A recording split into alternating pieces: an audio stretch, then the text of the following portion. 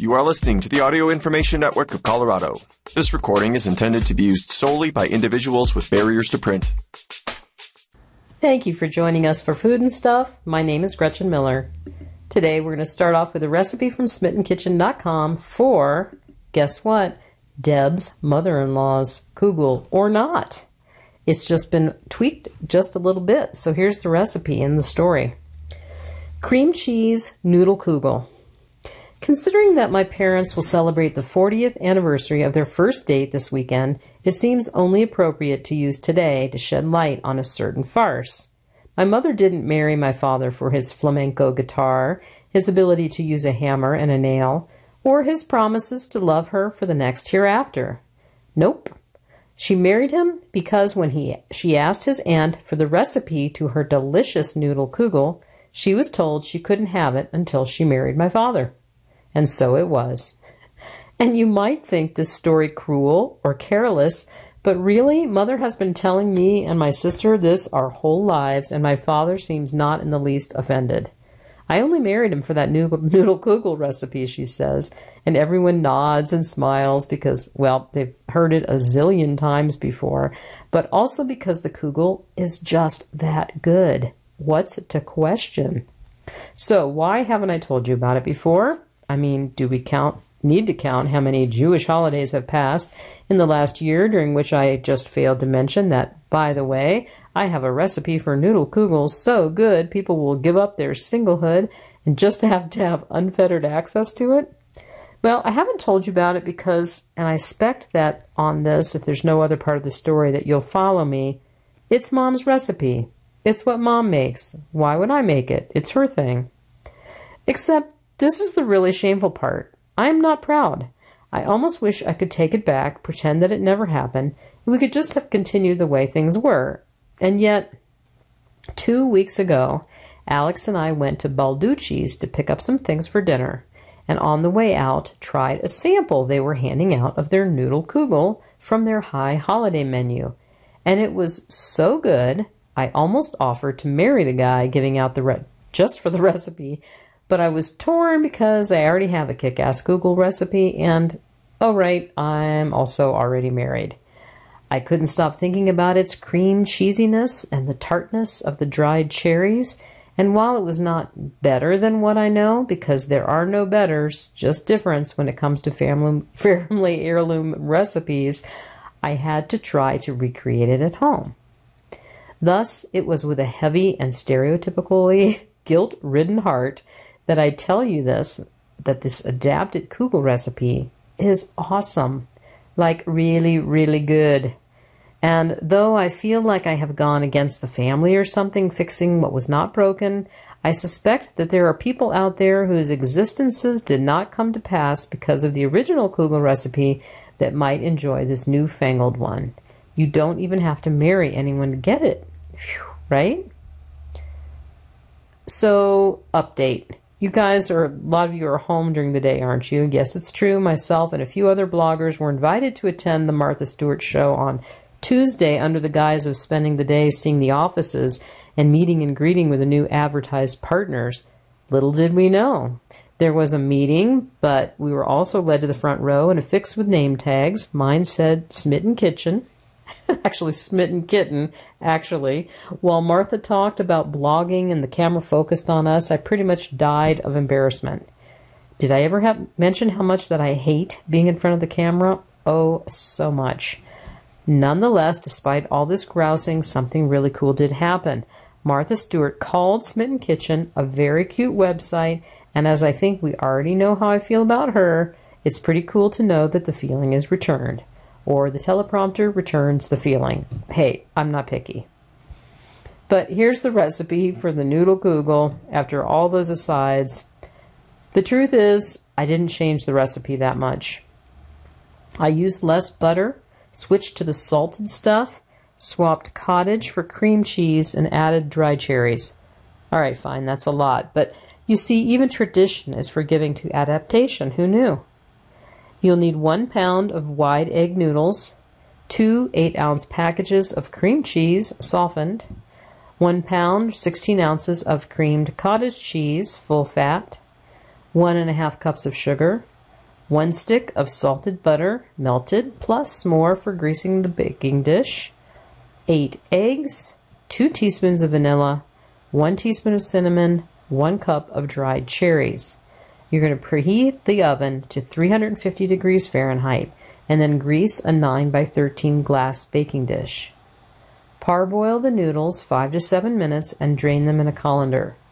In a very large bowl, you're going to beat the cream cheese until it's fluffy, add cottage cheese and beat for another minute.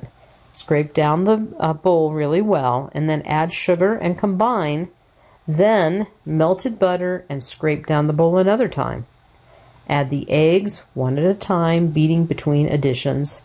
Add cinnamon, vanilla, and mix, and then stir in the dried cherries. Finally, carefully mix in the drained egg noodles. Pour into a prepared baking dish and bake for 1 hour before checking to see if the center is set. It may need up to 30 minutes more.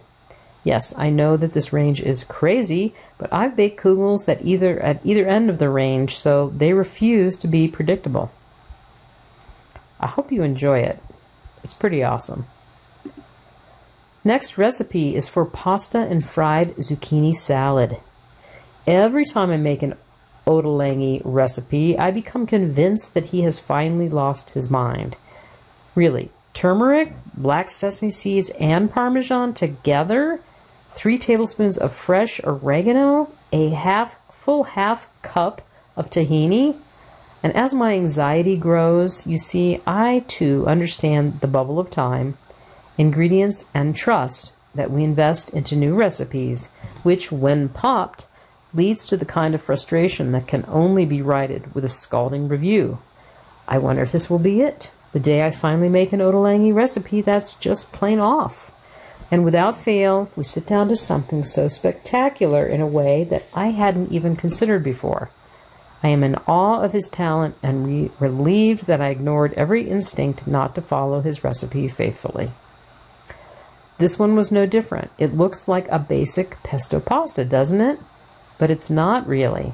Sure, there's basil and olive oil, but it lacks the other ingredients of pesto genovese, garlic, toasted pignoli, and Parmesan. Instead, basil is blended with flat leaf parsley and the zest of a whole lemon, tablespoons of capers, and torn chunks of fresh mozzarella stirred in. The star of the show is 3 zucchini cut into thin discs, fried until golden, and then soaked in a bit of red wine vinegar to make something that's neither crisp nor chip-like nor pickled, but more intriguing than all 3. And then there's the edamame. Yes, the soybeans popular in East Asian dishes, here in a pasta pesto combo. I couldn't do it. It was too strange to me, and I became bent on securing fresh shelling peas, which I thought would be fantastic here, only to leave the green market in a pallet because I was still carrying 10 plus pounds of things I hadn't intended to buy, as always, because they're not in yet.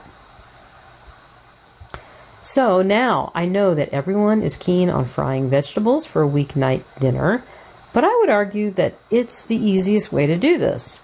Roasting a zillion thin discs would take forever and never come out so evenly brown. And does anyone else do this? At least according to my measuring cup, the zucchini absorbed all of the single tablespoon of oil in the frying process. Considering how much I'd use for roasting or sautéing, I'd consider this a good deal. The resulting dish was one of the best things that we've eaten in a while. A glorious, green, complex, and vegetal summer pasta dish that I kicked myself for suggesting that my husband take the leftovers to work. In case you were wondering if I'm actually a nice person, I mean, sometimes I am, just not with Ottolenghi leftovers, it seems. Here's the recipe: pasta and fried zucchini salad, adapted barely from Plenty, the cookbook by Yotam Ottolenghi. This serves 4.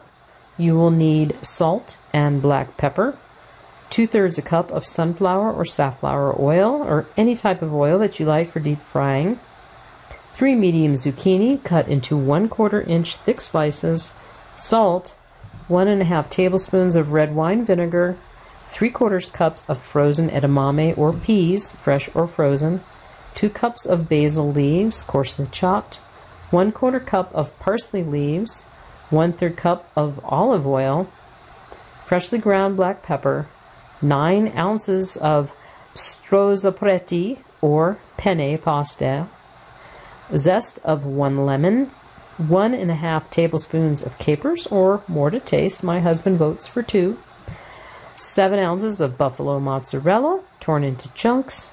Then bring a large pot of salted water to a boil. While you're waiting, in a medium saucepan or skillet, heat the sunflower oil over medium-high heat. Fry zucchini slices in batches for about 3 to 4 minutes, flipping once until golden on both sides. And I've got an update to add to this recipe. If your zucchini isn't browning right away, bump up the heat until it does in just a few minutes. Drain in the colander, shaking with a couple pinches of salt, then transfer to a large bowl and pour vinegar on top. Set aside. In the hot water, cook the edamame for 3 minutes, frozen peas for 3 to 4 minutes, or fresh peas for 1 to 2 minutes to taste. Drain and run cool water over until lukewarm. Set aside to dry. Leave the pot boiling and then cook the pasta until al dente in it. Drain and rinse under cold water. Combine half of the basil and all of the parsley and olive oil in a food processor or blender. Blend until smooth, then season with salt and pepper. Transfer pasta back to the empty pot. Add the fried zucchini and any juices, parsley, basil oil, edamame or peas, lemon zest, capers, and mozzarella. Stir gently together, then season generously with salt and pepper, and right before you serve it, stir in the remaining basil leaves. As far as doing ahead, assembled dish keeps in the fridge for at least a day, or so I hear. Doesn't happen at our house. Okay, the next recipe is for raspberry streusel muffins.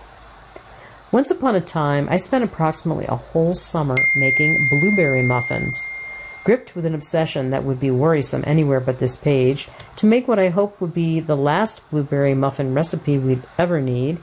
You'd think that the path to these raspberry muffins would be simpler, but it took 5 raspberry seasons to get here. A very logical question you're about to ask is, why not just swap the blueberries in your blueberry muffins with raspberries? And the answer is that while it works, they're not bad at all. They're just not the raspberry muffin that I dreamed of. These are, and they're utterly perfect, hefty, moist, lemony, not too sweet, and absolutely tie-dyed with a constellation of raspberries inside. I think they might be the best muffins I've ever had, and here's what I've learned along the way. As far as raspberries, let me just get this out of the way. The correct amount of raspberries for 6 muffins is ½ a pound, or about 1 2/3 to 1 3/4 cups. This is a higher berry concentration than the blueberry muffins. Raspberries are not blueberries. They spill less into the batter around them, so you need more to get the right oomph. As far as frozen raspberries, because fresh raspberries can be particularly pricey, rather than telling you to go for it, if you want to use frozen raspberries instead, I developed these with them. This was the surprise. Frozen raspberries work even better here. Because we stir them in still frozen, they don't get juicy until they're baked. So you end up with a thicker muffin batter that domes higher and it spreads less. But I just went raspberry picking, you say. Well, first, I'm jealous. Second, yes, you can still use them here, but just keep in mind that the muffins can be flatter.